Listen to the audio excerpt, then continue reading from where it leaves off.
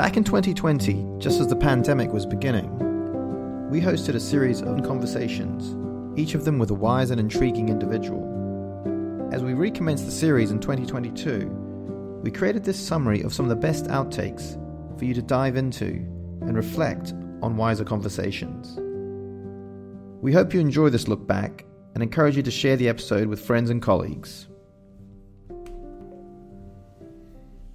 But the big question that the ancient Greeks asked, and I often ask in my seminars, I said, we're very good at working out what things are made of. We're far less good at working out what we are made for.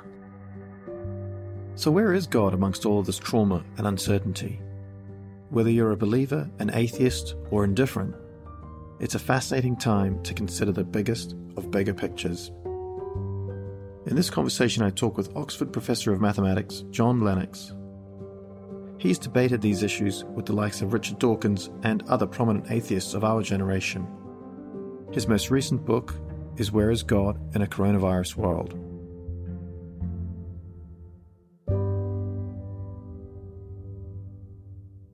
Let's talk about some of the things that are more shareable amongst everybody, that an atheist or a Christian or a Muslim would all agree that could come from the notions of grace in Christianity. Or what are some of the positive qualities that you think are universal and eternal that are coming through from these kinds of times and these kinds of experiences that more people are bringing out or reflecting on and things like that? Because I think those are beautiful things to reflect on that unite everybody.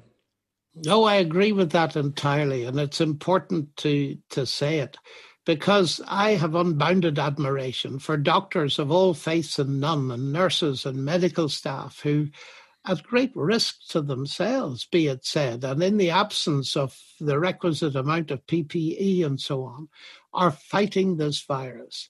And that kind of fellow human feeling, loving your neighbor as yourself, which, by the way, is not a peculiarly Christian notion. It's in all faiths and none, as C.S. Lewis has shown. That is a wonderful thing. Another wonderful thing is the way in which lockdown has made people aware of folks that they haven't contacted for years. And I've been practicing this, and it's so amazing to phone somebody up you maybe haven't spoken to for 20 years. And they might be a bit irritated at first. Why didn't I hear from you? But then afterwards they say, this has really made my day. We want to be imaginative in reaching out to people. Or the neighbours across the wall of my garden who say, are you okay? Can we do some shopping for you? Could we get this? Could we get that? All of these intensely human things, I believe, are to be encouraged. And also the lessons that all of us can learn. Do we need all these journeys? Do we need to do so much travel? Do we need all the things we normally have?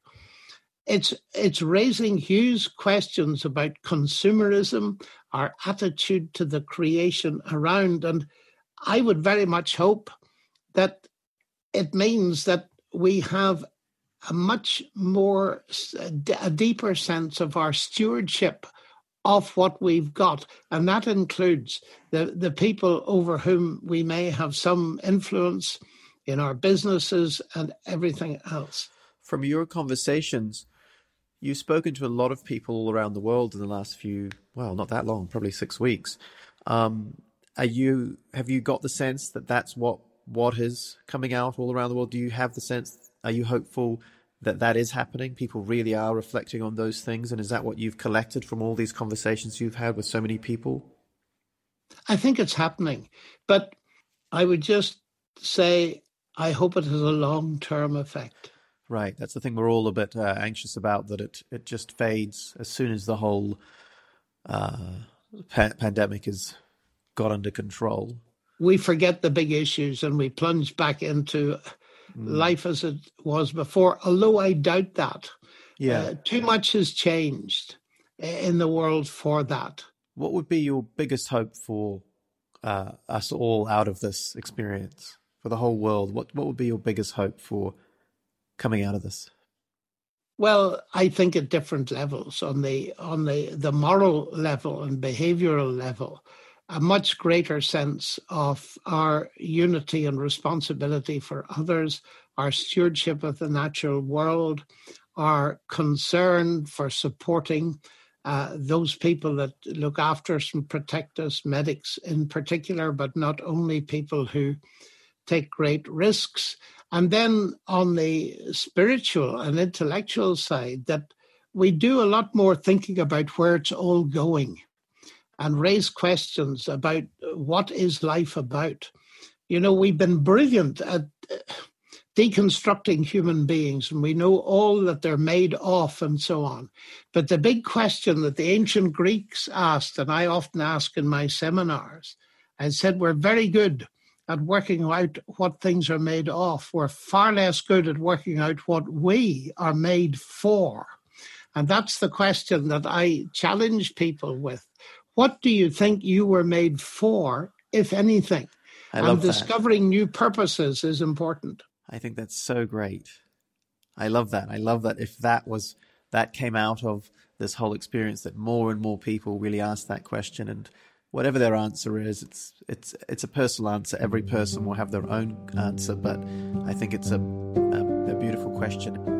Kia ora, thank you for taking the time to tune into this mini episode by Wiser Conversations. The host is Derek Handley, and I'm the creative producer, Shazara Blomfield. What resonated with you from this recording? Maybe you want to reach out to us on social media, share the link with a friend, or leave a review. All these things support us, and we'd love to hear feedback.